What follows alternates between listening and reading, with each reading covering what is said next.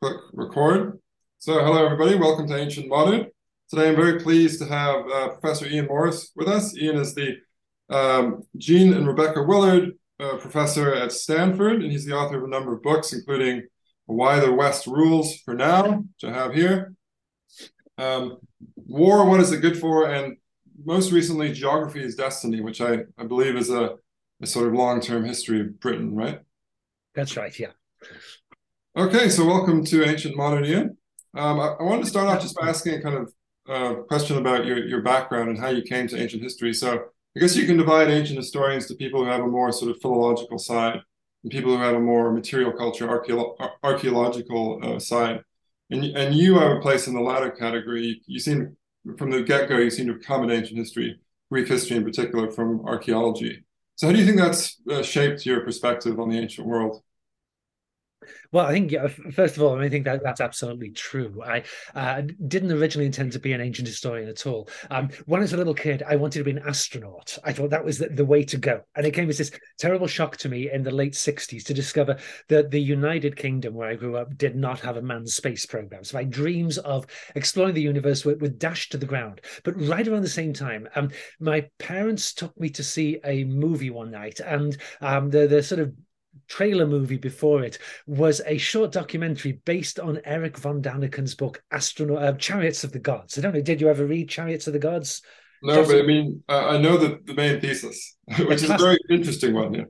sold 68 million copies. I mean, the basic idea was the pyramids, Machu Picchu, any great monument in the ancient world that you look at was actually built by astronauts from other planets who humans thought were gods. And it was actually a very cleverly argued book, although completely ridiculous. But I thought this was wonderful. And I realized, okay, being an astronaut, that is not the career goal for me. But being an archaeologist, that is clearly what it's all about. And then when I got into archaeology, I discovered it wasn't quite like Eric von Daniken. It was a bit disappointing compared to Eric von Daniken, but it was still a lot better than actually having a job. But I originally intended to go into British archaeology, but then when I was an undergraduate, I was not the best undergraduate in the world, especially my first year. I really should have taken a gap year and had a job or something, got some real life under my belt. So I had a really good time in my first year, but did really badly on all the end of the year exams. And the only ones I did kind of okay on were the Greek and Roman stuff, because we'd done a little bit of that in high school. So I thought, okay, I'm going to focus on the Greek and Roman channel. And then once I started on that, I discovered, of course, that this is really interesting stuff. So it still hasn't yet risen to the heights of Chariots of the Gods. But once I got down that path, I found it sort of really hard to get out of it. And then I discovered I could get a job doing it and stuck with it. So another career path you didn't quite take, I hear, was being a guitarist for Iron Maiden. That's right, Can you yes. confirm or Yeah. deny these rumors? Yeah, well, this is one of the reasons why I didn't perform all that well in my first year as an undergraduate. I decided, again, astronaut career having been dashed to the ground, archaeology had not yet become clear whether that would pan out.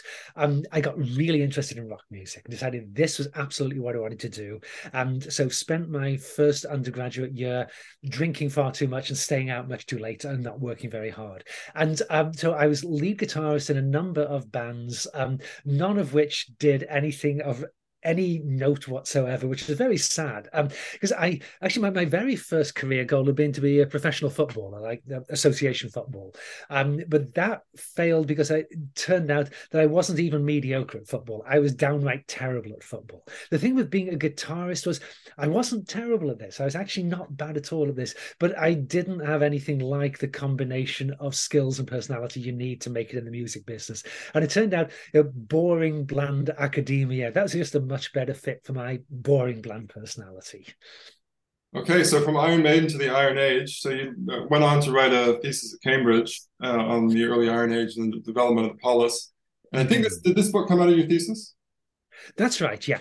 Yeah. So this book is really, I mean, I found it so interesting because it's really a look at the development of the polis, the development of this new form of social organization in early Greece. But it's also a book that's really interested in burials. I mean, as the title suggests, burial in ancient society, the rise of the Greek city-state. And I mean, really the rise of the Greek city-state, I think, is the main thing you're interested in, but you go at it through these burials. So why are you so interested in old dead people? Why are you so interested in burials? Well, because in a way, we're all interested in old dead people. They're all dead now. But the burial thing, that wasn't out of any particular fascination with morbid stuff. It was just that, this early Iron Age period, after the collapse of the Mycenaean palaces around 1200 BCE, the Greek world becomes much poorer, the material culture much thinner and smaller, and not much survives. I mean, it's a very thin period in the archaeological record. The kind of houses people were living in were very flimsily built on the whole, so they're very, very easily disturbed. And a lot of the main Iron Age settlements were on the same places as the modern cities in the Greek world are, and for simple geographical reasons. These are good places, useful places to live. And so they've had centuries and centuries of building on top of them, and great big modern buildings with deep poured concrete foundations. And so just not much survives of the ancient settlements. And the burials, of course, obviously a burial, you dig a hole in the ground, it's that much more likely to survive disturbance.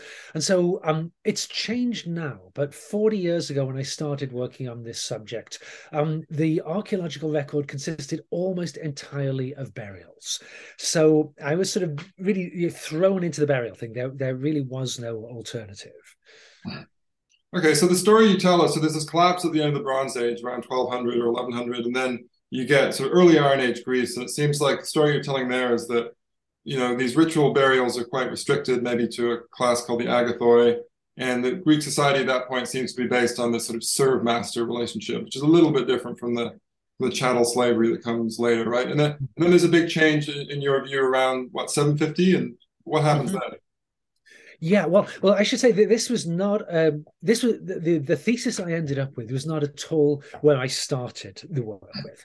And I'm a big fan of failing early and failing often. And the thesis I originally started out with, I then subsequently completely rejected and argued like 180 degrees the opposite kind of argument. And so I started into this stuff because I read a book which had just come out at the point I started my dissertation. The book had come out in 1980, and it was written by the guy who then became my dissertation advisor, Anthony Snodgrass. And in this book, he said, well, if you look at the number of burials in ancient Greece, the number just explodes in the 8th century BC. And this is just amazing. And he said it's like the population of the area around Athens increases fourfold in about 70 years. And so the rest of the book is them tracing out what he sees as the consequences of this population explosion. And I just thought this was fantastic. I thought I've always been drawn to quantitative arguments. I just thought this was brilliantly rooted in the evidence. And so I thought, well, what could I do for dissertation? I know I could pick up where Anthony left off and look at what happens to the number of burials after 700 BCE, because his book sort of becomes suspiciously vague and unclear once you get to 700 BCE, which I thought, well, this is sort of odd. So what happens to the number of burials? And what I discovered is after zipping upward, quadrupling in 70 years, the number of burials then collapses again, goes back really low. And so I thought, well, that's really interesting. There must have been some great depopulation in the Greek world. How can we explain that? What would its consequences be? But the more I got into the data, I started sort of just collecting again for myself all of the data evidence, looking at it. The more I got into the evidence, the more complicated I realized it was. And so one of the things that happens, the number of burials shoots up in the 8th century, but that, at least in part, that's because all of a sudden you start finding child burials, which before about 800 BCE, you just don't find child burials. And so I thought, well, was there some change in their beliefs, or what was going on here? And what I discover, read a little bit of demography, and discover that the sort of mortality patterns that we're used to in rich countries nowadays, where very few children, I forget the numbers, but tiny percentage of children born alive are going to die before their 5th birthday. In pre-modern times, you've got close to a 50-50 chance of dying before you're 10 years old. We should expect there always to be lots and lots of burials. So what I realized is there must have been some change in the rituals so that they now start burying the kids in ways that are archaeologically visible, more likely for us to find. And then they stop doing that. And then I start looking at the adult burials and discover that you go from having these very homogeneous burials down to about 750 BC to suddenly having really varied, complicated sort of burial rites, everybody being buried in a different way. And then they suddenly get really simple again. So I start reading about what archaeologists have done in other parts of the world, including back in Britain, where I originally started to plan to start my archaeological career, and discover that this sort of pattern of these wild swings in the demographic representativeness of the burials and the sort of range of ideas that the buriers have about the kinds of people they're burying. Often this seems to go along with changes generally in the visibility of different sections of the population. So I managed to persuade myself that at least what happened in the 8th century is there's this general change in the burial rituals. And now a much wider proportion of the population, adults as well as children, is being given sort of high status type burials, which are relatively easy for archaeologists to find. And then that goes away again in the 7th century. It's a rather complicated sort of pattern. And I realized that the goal for my dissertation now has to be to try to explain why did that happen? Why did you get this sort of opening up of the community and saying, everybody within this community is equally deserving of a sort of high-end burial rites that will be visible in the future to archaeologists, and then it gets sort of taken away again. And that was the point at which, coming back to your earlier question about how archaeology sort of shapes my sense of ancient history, this was the point at which what I was doing started to converge with what a lot of ancient Greek social historians have been doing over the previous 20, 30 years. Whereas what they'd been asking about was, well, at what point and how did the Greeks create a vision of a city-state community where just by being born of free parents within that community, you were automatically a citizen, where it didn't matter how rich or poor you were, what kind of education you got, anything like that. Just being born from citizen parents automatically made you a citizen, and even in some cases part of a democratic community where all of the citizens have equal political freedoms, equal political rights, and so on. And I thought, aha, this 8th century BCE change, that has got to be something to do with this transformation of the idea of what it means to be part of one of these city-state communities, the birth of the idea of the citizen. And of course, like all these historical arguments, there's a lot more to it than that. And so it ended up being, rather than a 5-minute spiel, an entire book for trying to explain this. But yeah, it's like realizing that the archaeological evidence and the very fragmentary written evidence we've got from early Greece, these two subjects kind of flowed into each other and each could inform the other. Right. So one of the communities that we think of when we think of these democratic Greek city-states is, of course, classical Athens. But so my memory and my understanding is that your story about Athens in this book is particularly complicated because it seems like there's the birth of this polis ideal across Greece. But actually, early on, at least around 700, it seems that Athens is going to be one of these communities that sort of slides back into the past. And then you get another sort of revolution in Athens with Solon and Cleisthenes. Is that right? That's right. Yeah. As you know, there's hundreds of separate Greek city-states. And most of the time, these hundreds of separate places have a great deal in common. They do a lot of things the same, but there are always differences. Different places are different, and each of them takes its own path. And so it seemed to me that over not the whole of the Greek world, but a substantial chunk of the Greek world, like the central areas around the Aegean. In the 8th century, you get this general movement toward a more expansive, more open, more inclusive idea of what the community is. And Athens is very much part of this, maybe even one of the leaders in this. But then in different places, different things happen. And in Athens, this move toward the more inclusive community, this gets, in the short term at least, decisively defeated somewhere around 700 BCE. This, I thought, this was the point at which you see the rise of the group that the later literary sources called the Eupatridae, the well-born ones, who we're told completely dominated the city of Athens, and everybody else, says Aristotle, was kind of enslaved and ground down by the Eupatridae. And then in the 6th century BC, that's sort of relationship again collapses and Athens moves back into the mainstream and again even becomes the leader in the shift toward the more inclusive male democratic kind of communities. But this was one of the things I started doing toward the end of my book Burial in Ancient Society, and then did more in articles I published after that, was looking at some of the other city-states around Greece and asking, well, how do we see these dynamics playing out in their material record and in the fragments of literature we've got about them? And I think we just see this complicated, sort of kaleidoscopic shifting patterns as they're all trying to work out, how do we want to do this? What is going to be the most successful way to organize a city-state? Is it going to be as a broad democratic community, or can we in fact function as a narrow oligarchy, or can we even go back and continue with one-man rule? So they're all trying out different stuff. So what's ultimately your story about population in this period then? Because you make this very interesting sound, I think, archaeological, methodological point about how really it's what we see in the evidence. What we see in the evidence is what we see in the evidence. It's not necessarily how things were. So you can't just count off the number of burials. So ultimately, though, it is a story of increasing populations in archaic and Iron Age Greece, right? And this is connected with some more recent work you've done on the sort of growth of the Greek economy from the sort of nadir of the post-Bronze Age collapse. That's right. Yeah. Yeah. I guess the sort of work I was doing was part of a larger shift going on in the 1980s among prehistoric archaeologists towards saying that the material record as it survives in the present is not a simple one-to-one reflection of the realities in the past. And of course, that's glaringly obvious. Everybody's very well aware of this. But I think something is not unique to historians, to archaeologists, a lot of academic disciplines. There are these fundamental problems with the way we do our research, which we're all well aware of the problems, but then sort of conveniently forget about them once we start doing the research. So like everybody knew already, yes, of course, the archaeological record is mediated not only by sort of natural processes of transformation, that not everything survives, some sites get destroyed, some sites get buried deeply, and so all that stuff going on, of course, but also by the actions people took in the past. So like what's in a grave, it isn't like people getting some official document from the government saying you earn so much per year, therefore you must spend this amount on your funeral. You decide for yourselves as part of a ritual what you're going to do in that funeral, and the way you behave is normally driven by how you think other people will look at what you're doing, and whether you think that'll make you look good or not in other people's eyes.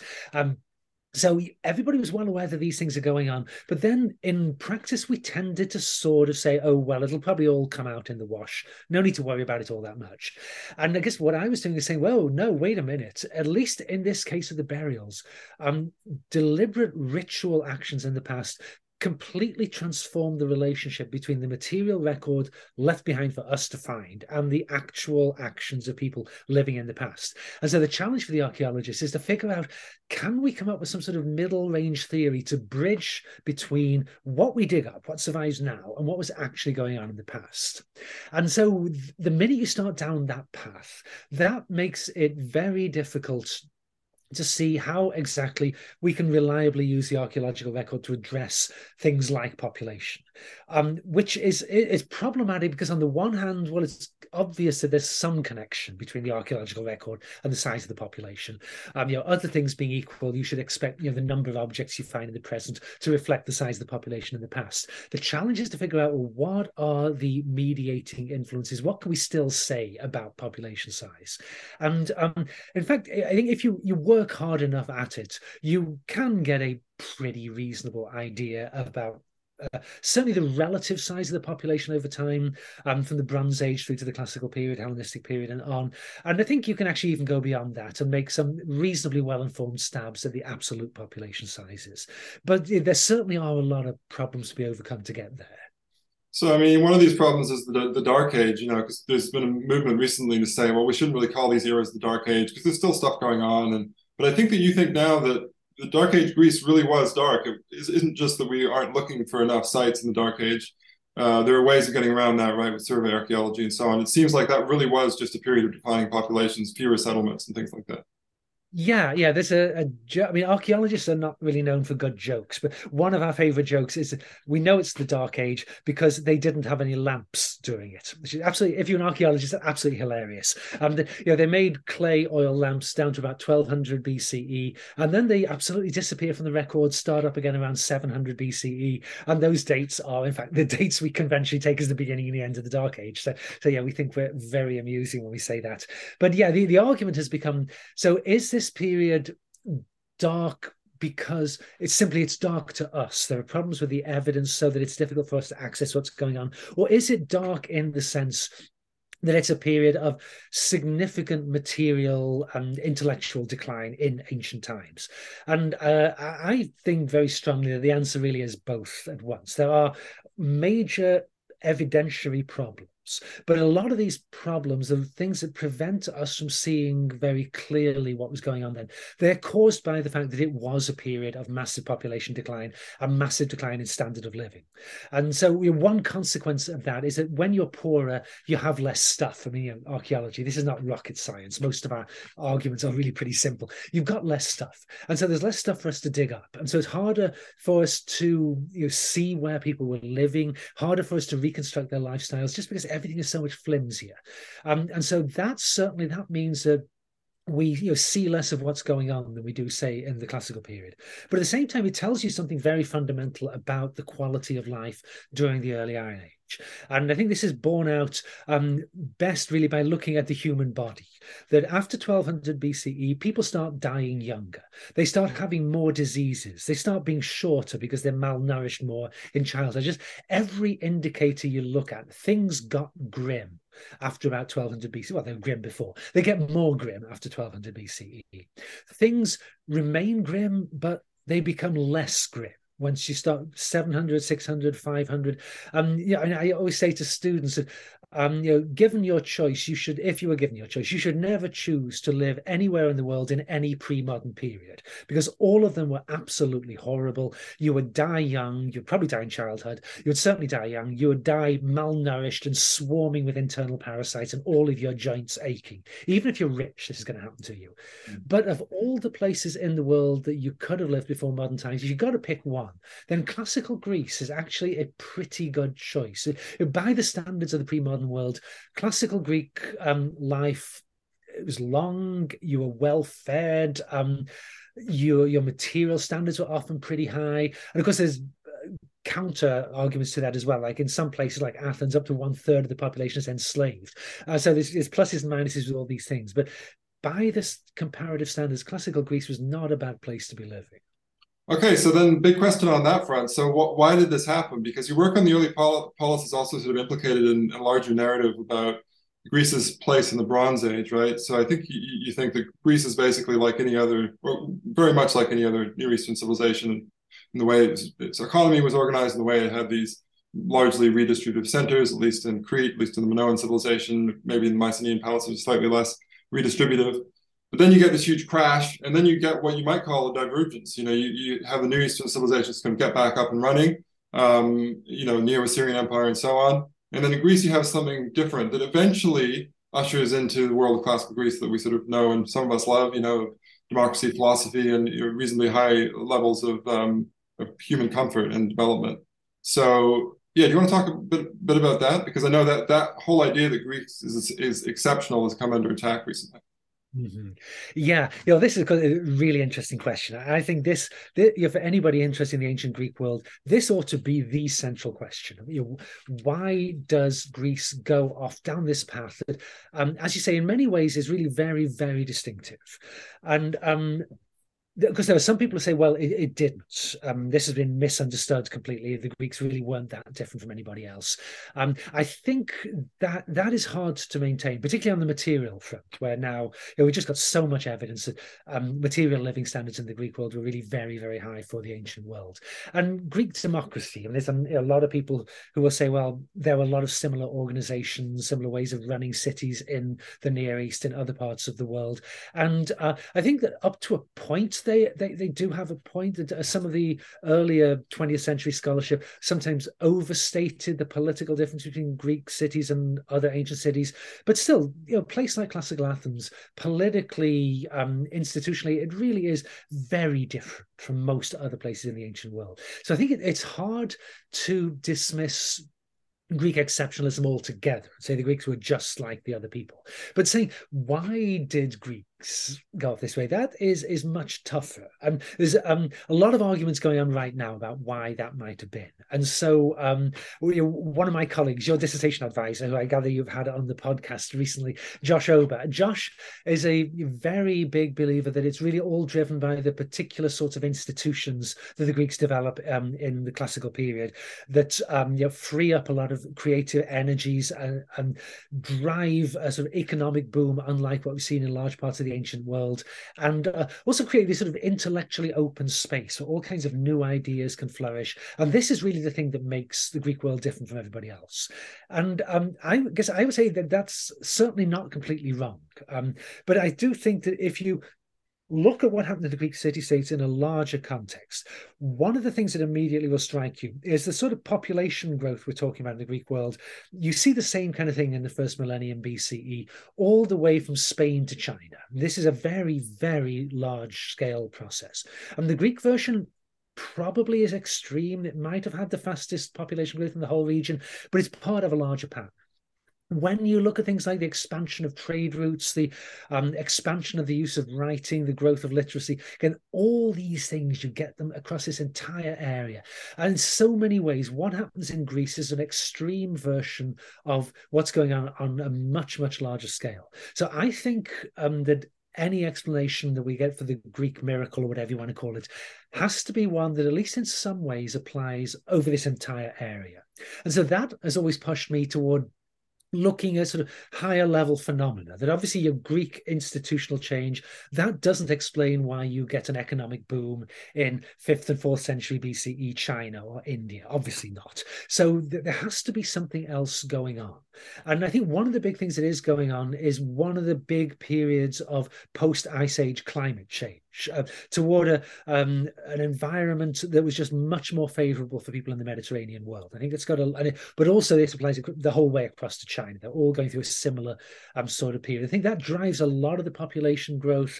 A lot of the institutional change we see is a response to, well, how do we organize new kinds of societies within this changed environment where there's a lot more people, a lot more wealth potentially out there, a lot more wealth to support intellectuals and other professionals learning to do things in much more sophisticated ways than they've been doing in the Bronze Age. So I think the Greek world is very, very much part of this larger pattern. And one of the responses people all the way from China to Spain come up with is much more intensive long-distance trade, of developing regional comparative advantages, specializing in particular things, moving goods around through markets. This is something the Greeks do very much, but again, you see it all the way out to China. And I think one of the reasons why the Greeks flourish so much within this larger set of changes going on across this huge area is that the Greek world is really well placed to take advantage of these expanding trade networks across the Mediterranean Sea. The Phoenicians in what's now Lebanon and the ancient Greeks really well placed to be the center, the main hubs of maritime networks connecting together all these different parts of the Mediterranean, all this wealth flowing through the Greek world. And in contrast to a lot of the Near Eastern civilizations, I think we do have reasonable evidence that the wealth is much more widely distributed in the Greek world. That again, anytime you talk about a topic like this, you've always got this issue of slavery to think about. But within the non-slave population, and even actually creeping somewhat into the slave population, you've got a sort of lower levels of inequality in the Greek world than in most of the other places we can see in the ancient world. So I guess where I would differ from Josh is that I would say those institutional changes are extremely important, but they're part of a uniquely Greek version of a much larger set of changes. But yeah, arguments are likely to continue over this for many years to come. Right, it's great, and it's great to sort of have these conversations again. Some of these really interesting conversations that I was having at grad school. So and I know you take this position, this sort of geographical, maybe determinist is too rude a term to use, but you take a sort of a position which is sort of strongly informed by geography and climate, and it's extremely interesting perspective. As you said at the end there, though, so you have to walk this fine line that Greece is the same as these other places in some ways, but it also is a little bit unique. I mean, it has slightly higher levels of economic development. You do get these higher levels of equality among the citizen class, and you do get things like strong forms of democracy, which you just don't get in other places. So then then you try to say, well, okay, part of the story is that Greece is in this privileged place in the Eastern Mediterranean. It's the center of all these trade routes. And then the question is, so why is that different later on? Because you look at later phases of Greek history, and they're in the same place, right? But it doesn't go so well for them. Maybe the Byzantines are doing okay, but in medieval Greece, these aren't very prosperous places. They're in places with flourishing democracies and a big philosophical scene, right? Yeah, yeah. I don't take offense when people call me a geographical determinist. I mean, I think all of us are determinists in some way or other. We just disagree on what is the level at which we find the determining factor. And I mean, my most recent book, which came out this spring, was called "Geography is Destiny." So if I can hardly deny the charge of being a determinist. But the argument to make in that book, that book's looking the long-term history of the British Isles, which I think is an extremely interesting case of how geography works. Geography drives history, but at the same time, history drives what geography means. And so it's like geography is destiny, but it's up to us to decide what we're going to do about it. So people always have freedom of maneuver, but within certain limits. So I went a couple of years ago, gave a talk in Nepal. A friend of mine organized a conference in Kathmandu, which is really cool. It's one of the nice things about knowing people who can organize things. You get invited to conferences and cool places. So we went off to Kathmandu, and I was writing my book about the British Isles at that point. And so I decided that rather than talking about my book about Britain, I would talk about what the book would look like if I'd written it about Nepal instead. And that was a really informative exercises because Nepal's geography has a very, very powerful determining effect on its history. That there's been periods when there's been powerful Nepali kings, and when Nepali courts were centers of culture, the people from all over India and China came to Nepal, came to Kathmandu to consult with learned people. But that went on within a geographical setting where Nepal was always stuck on the side of the Himalayas. And it was always landlocked, and it was always trapped between these two enormous Indian and Chinese civilizations, often powerful empires as well. And this totally constrained how Nepali history could develop. And I guess I'd say this is a useful lesson to think about when thinking about a place like ancient Greece. Their geography provides them with certain challenges and opportunities. And those are real things, and no one could make them go away just by saying, I don't like them. I'm going to pretend they don't exist. They do exist. You have to live within them. But what you do about them, that is something you can decide. And what your decisions about what you do about geographical forces then interact with the decisions of everybody else all around you about what they are doing with the geographical forces. And I think this largely explains the points that you made, the Greek history, the geography, the physical geography changes somewhat, obviously, since the Ice Age ended, but it hasn't changed dramatically. It's like the geopolitical geography that has changed absolutely enormously. And so like the Greeks, I was talking about the classical Greeks flourishing the middle of the first millennium BCE, being where they were was a very advantageous position to take advantage of growing population, expanding trade routes. The Greeks were on the fringe of a great empire, the Persian Empire in the East Mediterranean. And they were at the intersection point between the Persian Empire, a great center of consumption, sucking in resources and wealth and people from all around it, and a rich area of resources further to the west in the Mediterranean basin. And the Mediterranean Sea provided all these, by ancient standards, very cheap ways of moving goods very long distances. Maritime transport, of course, always so much cheaper than land transport.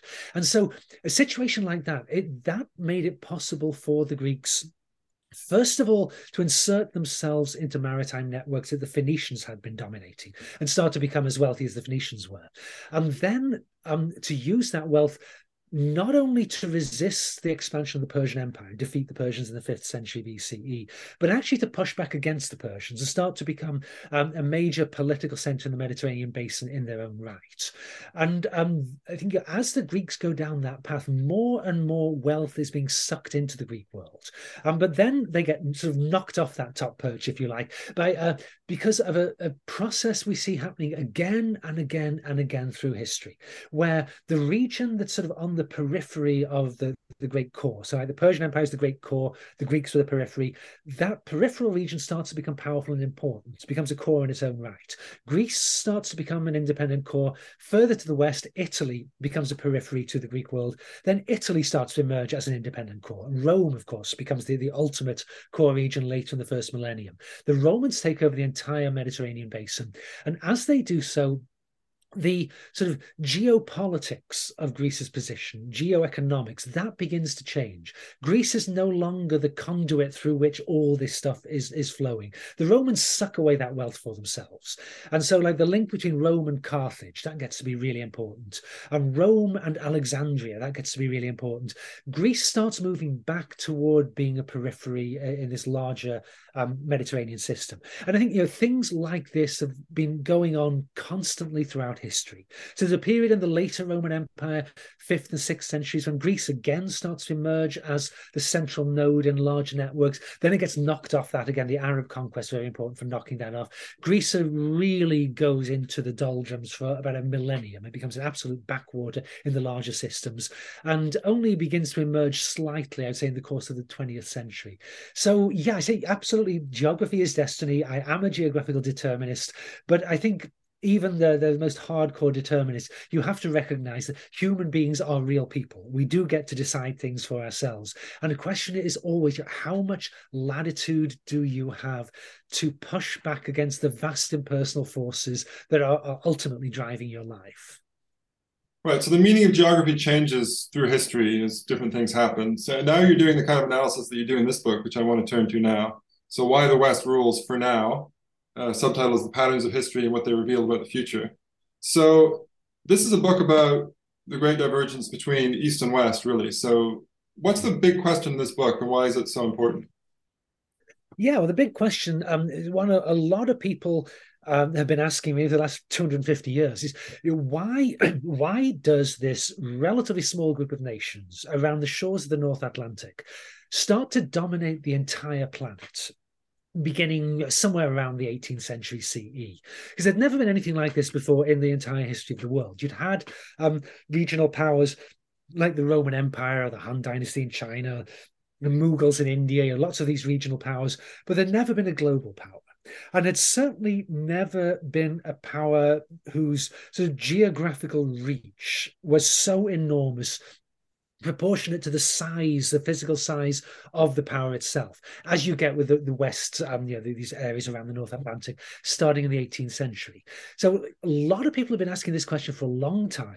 And it had become a particularly pressing question, I think, since about the 1990s, when it became clear that the takeoff of Japan back in the 1960s had begun to make the East-West thing a more pressing question. But the takeoff of China in the 90s, that was what really put it on the front burner for a lot of academics, as it became clear that China was not just a sort of bigger version of Japan. China was turning into the biggest economic player in the history of the world.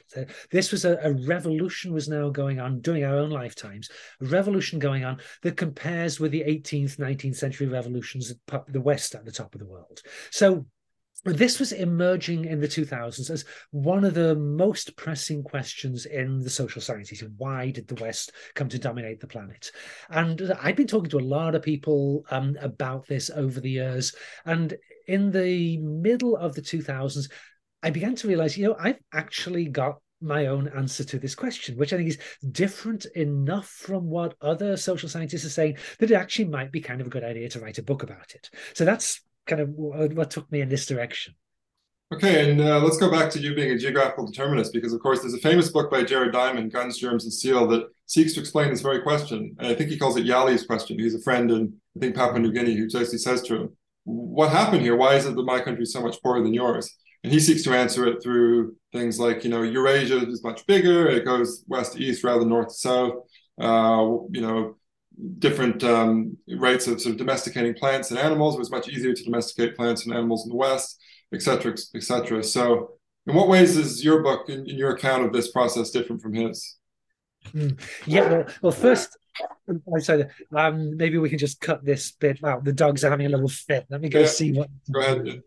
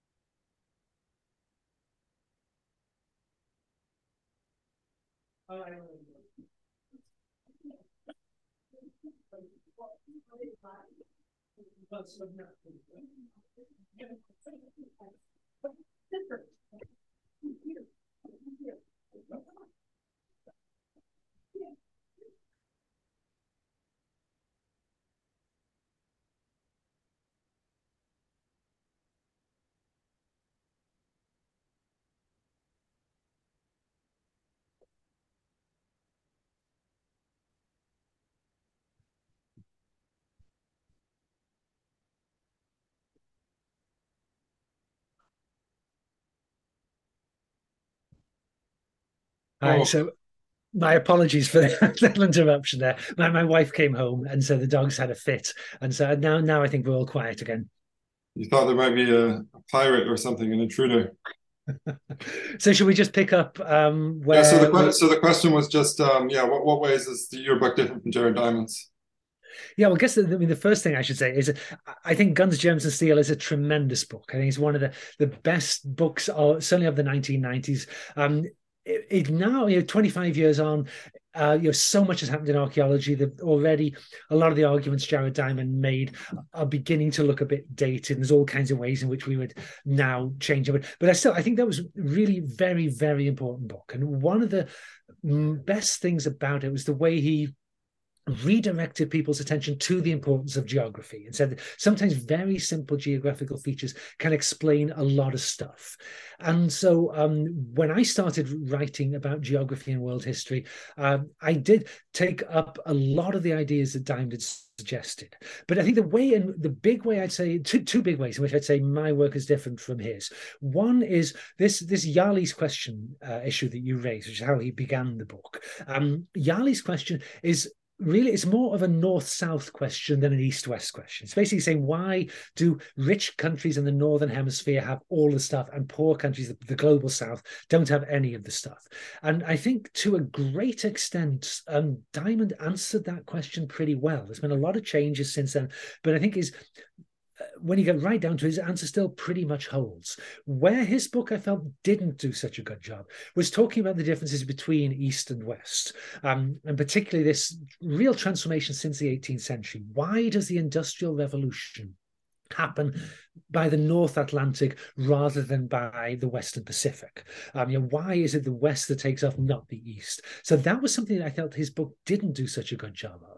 And then the other way in which I think my work differs very much from his is that like a lot of social scientists, what he tends to do is look a lot at evidence from the present, from very recent times, and then we'll jump back to the Neolithic period right after the end of the Ice Age. And all of the stuff that happened in between, like basically the entirety of recorded human history, is kind of a flyover zone. It gets treated very quickly in a couple of chapters. And I think one of the things you get from being a historian is this ingrained sense that one thing leads to another. There are no flyover zones. You have to tell a continuous narrative. And I think for me, it was trying to tell the continuous narrative that made me realize all the things that were missing from Jared Diamond's account, particularly when you wanted to try to explain why one sector of the Northern Hemisphere rather than another had been the one that came to dominate the planet. Yeah, because a big part of his story is this whole idea that there are just more domesticable crops in the sort of hilly flanks and the Fertile Crescent than there are in other areas of the world where we have these indigenous discoveries or invention of agriculture, like China. Um, so, so yeah, so if that's the case, and you talk about that too, why don't we then get what you call a sort of long-term lock-in story, right? Because you could just say, well, that's it. And, there's these things that happened around the time of the Neolithic Revolution, about 10,000 BC. And then that's, then the West just, is constantly ahead and the East is constantly behind. That's not quite the story you're telling, right? That's right. Yeah, I think when you try to tell it as a continuous story, you realize that the issues that Jared Diamond put his finger on, they can only be part of the answer. I mean, I think he was largely right in what he said, although again, the archaeological evidence has changed so much in the 25 years since he wrote that. Now we look at these things in a rather more complicated sort of way. But I think to a great extent, he was right about the importance of the Neolithic beginning in Western Asia and in what we now call the Middle East rather than in East Asia.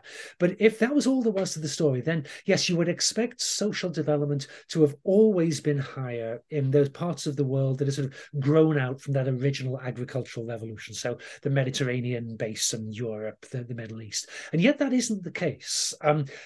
By about 550 AD, 550 CE, Eastern development had caught up with and overtaken Western development. And for 1200 years, China is the absolute center of the world in terms of population size, wealth, learning, whatever you look at, engineering, everything. China is the global leader. And this is not a short period of time. This is 1,200 years that this goes on for. And then, very abruptly in recent times, Western societies catch up with and overtake China. So, again, while I think in terms of looking at the northern and southern hemispheres, Jared Diamond, I think he basically gets the story right. This doesn't explain why China went from not being the leader to being the leader and then went back to not being the leader again, and why there are now all these signs that it's coming back to being the leader again. So that was what I was really trying to explain in my book. So the flyover country that you called it, so it's basically ancient history, right? So the story of ancient civilizations. That's so right. why does that help? Because, if you're a hard-boiled skeptic, maybe you're working in policy or political science, you're trying to figure out what's happening in the present, and you think, oh, there's this book about the ancient world, but who cares about that? Because yes, there were these Bronze Age civilizations, and then they collapsed, and that must have kind of wiped the slate clean. And then there was the rise of the Roman Empire, and that collapsed too. And what I'm really interested in is this divergence in the early modern period when the West sort of explodes ahead of the rest. So is it really credible that things like the fall of the Roman Empire could have had an impact on the 18th and 19th centuries? Yes, the short answer, yes. I think, again, if you're trying to, again, what I was trying to do in my book was show you what are the big forces that have driven this larger story. And the conclusion I came to in the course of writing the book, I mean, it won't surprise you after what we've been saying earlier in our conversation, is, of course, that geography was the driving force in the entire story. And what happened was that initially geography very much favored the western ends of the old world, because this is where the agricultural revolutions begin. But that in itself was not the end of the story. That basically, once you get developments happening in one part of the world, things start spreading around to the rest of the world from there.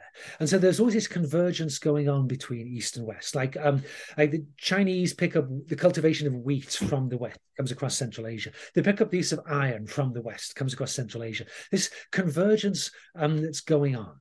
And you get constant interruptions in this story as well, when great things happen, like the Roman Empire breaks down, which do have the potential to reverse where the centers of social development are. This is the point at which East Asia begins to catch up with the West, is right at the point the Roman Empire collapses. So again, I think it's all part of one larger story. If you want to understand why the Atlantic suddenly became the center of the world, the only way I think you get it is when you see the development of the 17th and 18th and 19th centuries within this larger global story. And that basically what happened around the Atlantic was the same as what had been happening around the Mediterranean in ancient times, around the Euphrates and Tigris rivers in prehistoric times, that as the levels of technology and organization keep rising, it's like we're constantly shrinking geography.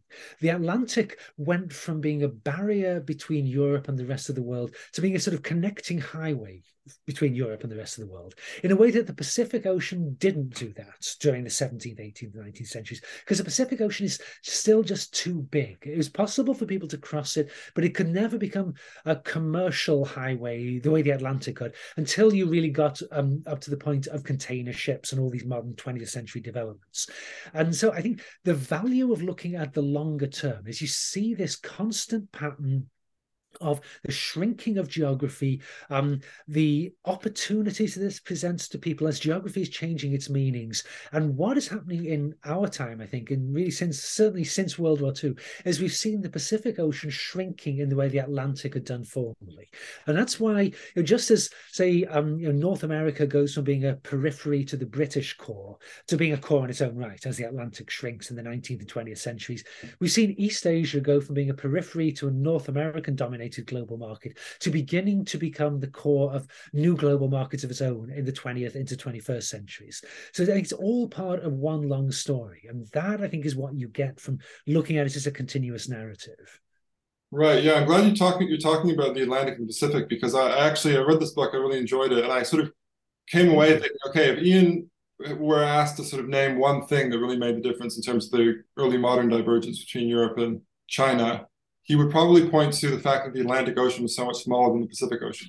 Because there's this big question about, the Chinese had all these great ships. They had this 7 foot tall Muslim eunuch admiral Zheng He, who had these, big traveling fleets.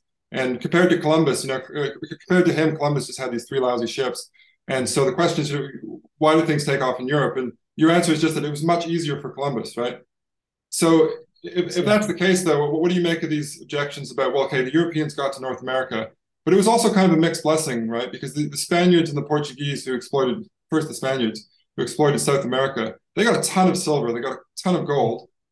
But I think economic historians think that really that just led to a lot of inflation, right? So was it really that decisive that they got to North America first?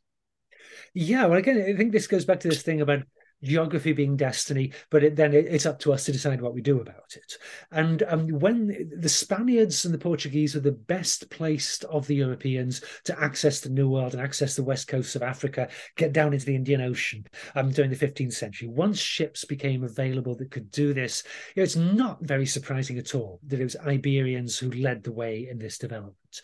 And nor is it very surprising that when the Iberians got to the New World and when they discovered there was the Aztecs had a lot of gold, not at all surprising that the first thing they did was steal all that gold, kill as many of the Aztecs as they needed to, and then the same with the Incas, steal all the treasure. The English, the Dutch, the French would have done exactly the same things had they been in a position to do so. But they weren't, because the Spaniards and Portuguese were able to get in and do these things first. That having happened, on the whole, people in Northern Europe weren't very interested in North America, weren't very interested in crossing the Atlantic and trying to do stuff with it, because it seemed like all the good stuff had already been gobbled up by the Spaniards.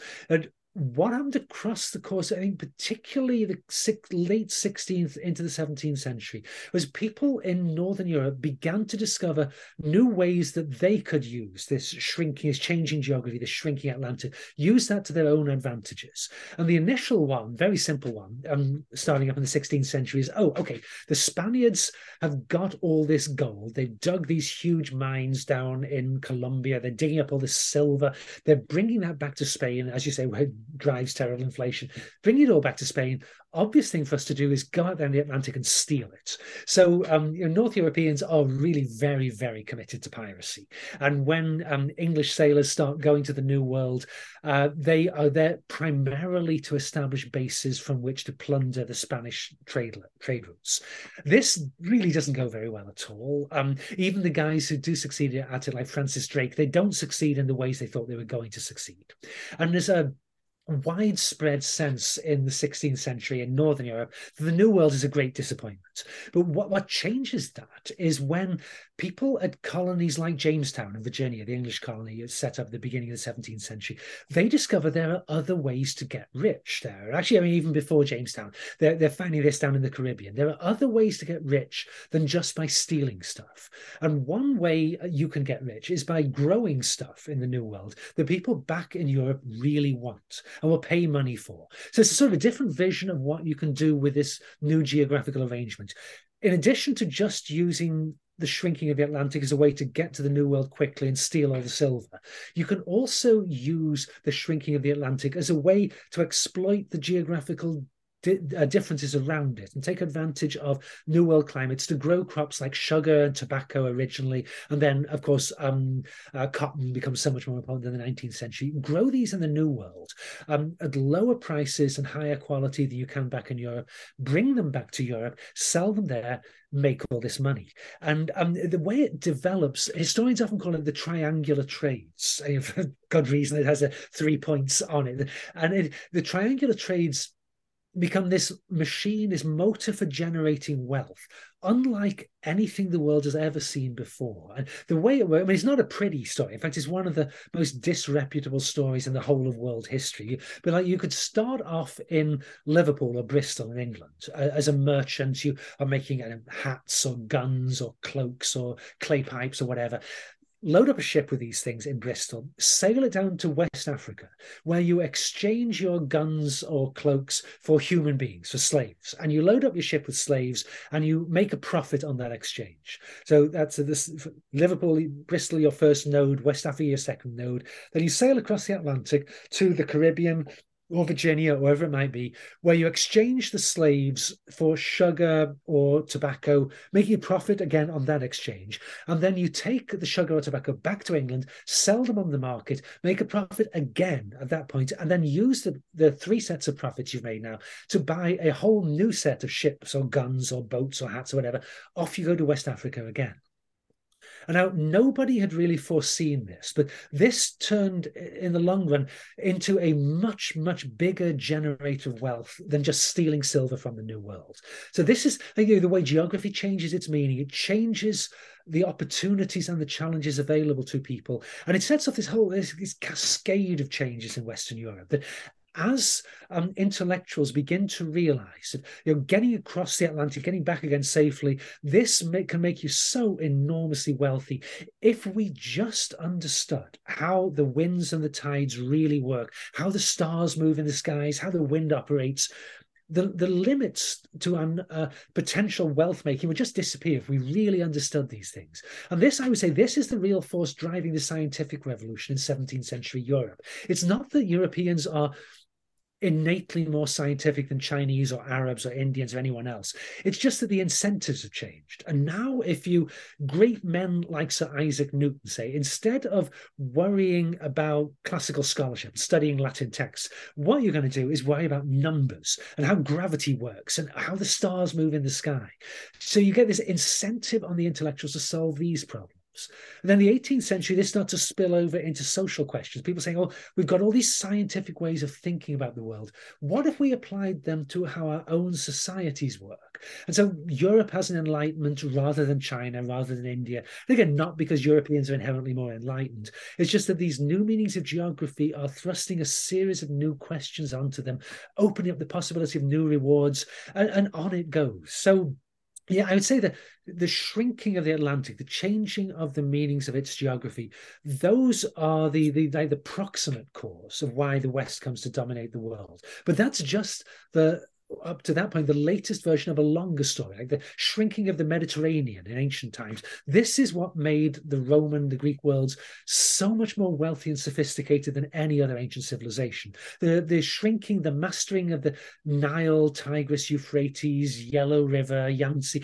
This is what made the Ganges. This is what made those civilizations so much more powerful and sophisticated than any of their predecessors. So I say again, it's a global long-term story. And if you want to understand what's happening now with the shrinking of the Pacific, it's just the latest chapter in this tens of thousands of years long story. Okay, so this isn't really an idea in your book, but I can't resist because your Stanford colleague, Walter Scheidel, has written a book called Escape from Rome. And the theory in that is that the Roman Empire fell, and that meant that Europe never really recovered a sort of single polity in that space. Whereas in China, you have several installments of a kind of pan-Chinese state, and because of that, the Europeans had this sort of patchwork of microstates and states, and that drove competition. And in the intellectual sphere, it drove a military revolution. And it also allowed people like Columbus to shop around. I mean, this is an idea in Jared Diamond's book too.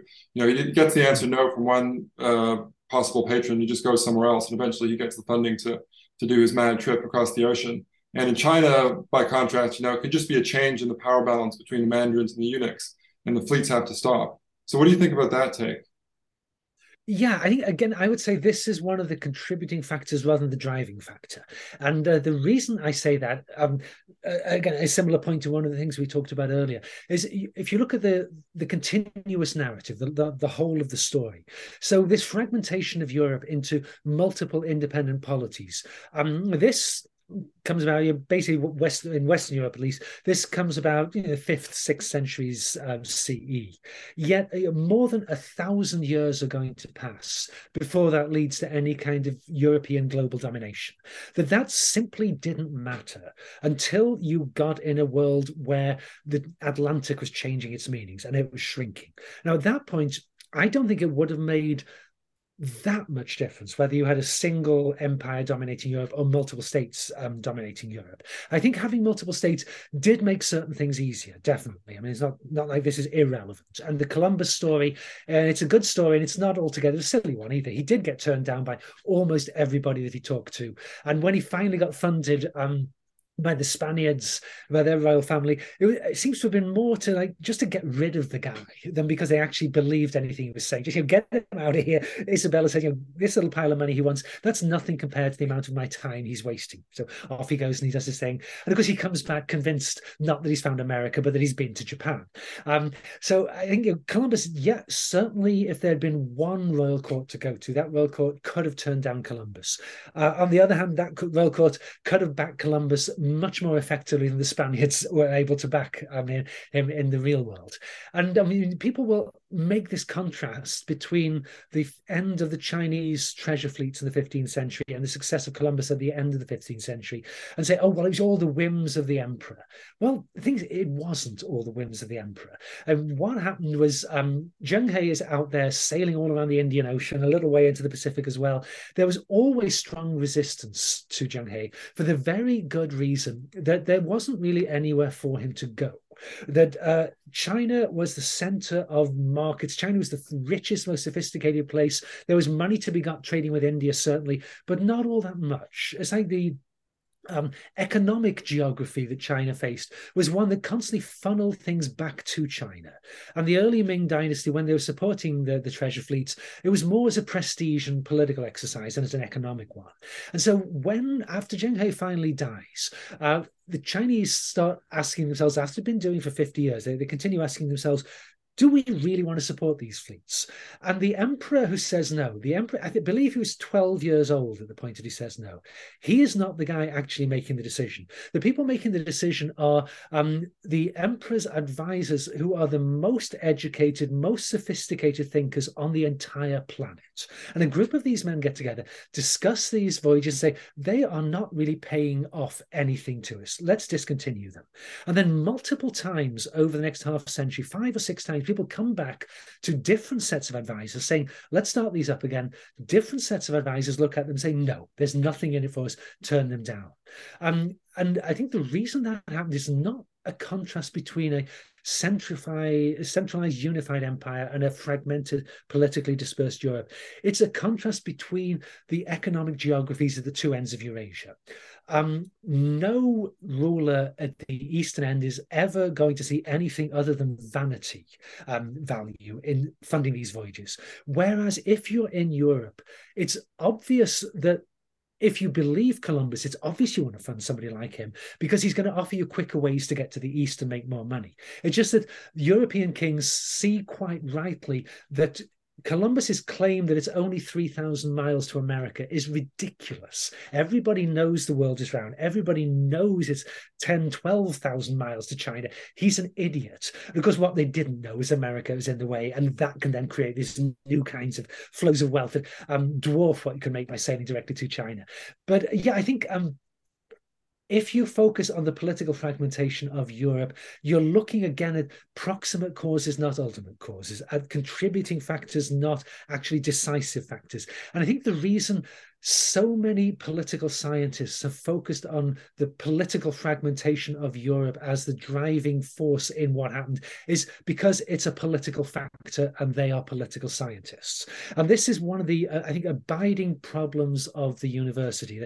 In order to be as intellectually successful as we have been over the last few hundred years, we've had to split things up into university departments that are around defined disciplines. And people within those disciplines tend to think their discipline is the one thing that really matters. So people in the humanities who study culture tend to think culture is deciding everything. Economists who study economics think, well, what do you know? Economics just drives everything. Political scientists think politics drive everything. And I think once you start getting out of these little silos a little bit, you begin to see, there's a little more going on here. So yeah, I think the politics obviously is important, but I don't think it's a decisive factor. Okay, last question, and it's an easy one. What do you think of the idea of Western civilization? So the reason I asked is because I've heard you say some sort of skeptical things about Western civilization. And I can understand that, there are some really strong narratives of West as best that we don't really want to lean into and aren't really supported by the long-term historical evidence. But on the other hand, this conversation we've been having and some of the books you've written, they do seem to assume that there is some kind of Western tradition, whether it starts in the Fertile Crescent or in Greece or whatever, and wherever it goes, whether it goes to the States or Britain or wherever, whatever its precise boundaries are, there is something there called the West. Is that fair? Yeah, absolutely. Yes. When I started writing that book, Why the West Rules for Now, obviously, one of the first things I needed to do was define the terms in my title. And West, clearly one of the big terms in my title. So what does that mean? And so, normally what you do when you're trying to clarify your terminology is look around at what other people have used that word to mean. And what I found very quickly was what a lot of people before me had found is that there's just this bewildering profusion of ways people define the West.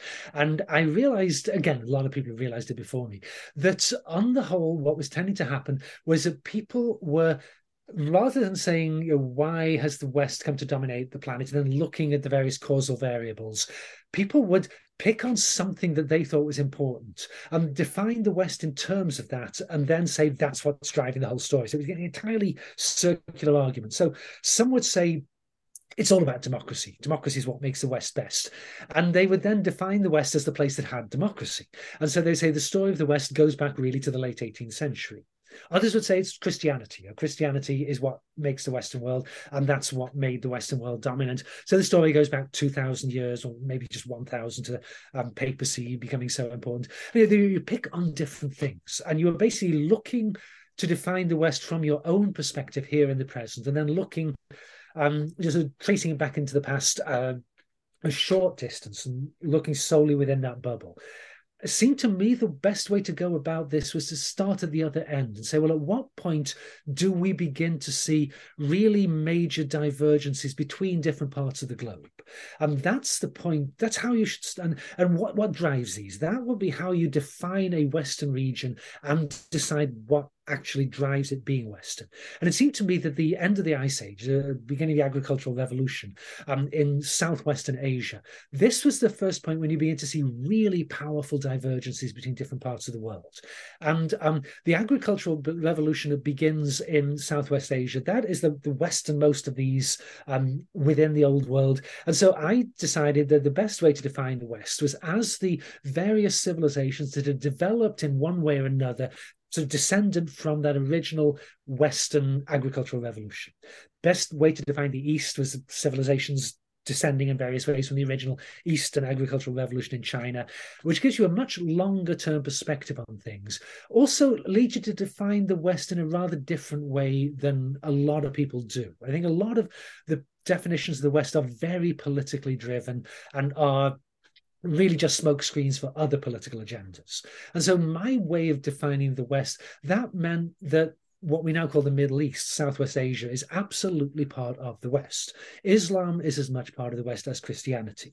And this is certainly something that the founders of Islam would have absolutely agreed with. According to the stories, one of the first things Muhammad did after he had his visions was write to the emperors of Byzantium and the Persian Empire saying, good news, guys. I've just had word from God, and God has explained to me how the stories of Christianity and Judaism and all the other Near Eastern religions, how these come to their culmination. And we've now got the culmination. So I am bringing together all of these different regional traditions into one great big thing, which Muhammad was very surprised when he never heard back from the Byzantine and Persian emperors. They, of course, were absolutely appalled at this.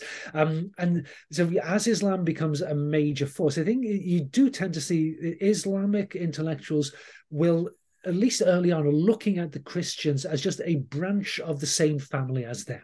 And the goal of Islam is to unify all these things. Whereas Christians increasingly feeling embattled, casting the Muslims as these outsiders, these others, they're not us. So I think that was one big consequence of the way I define the West, that I think that helps, really does help make a lot of sense of Western history. And when I was writing the book in the 2000s, this, of course, was the high point of the struggle against Islamist terrorism and other things. And I think it helped to understand that what we were looking at here was not a struggle between the West and the other. It was an argument over what the West is really about.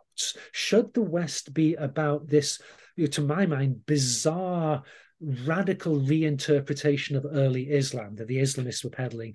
Or should it be about the creation of a sort of global civilization based on freedom of speech, freedom of movement, free markets, free enterprise, all these sorts of things, an argument about what the West is fundamentally about? And I guess the last thing I'll say, that the other consequence of this way of looking at the West is that I started to feel that a lot of the arguments about, is there a Western civilization? Is it under threat in various ways?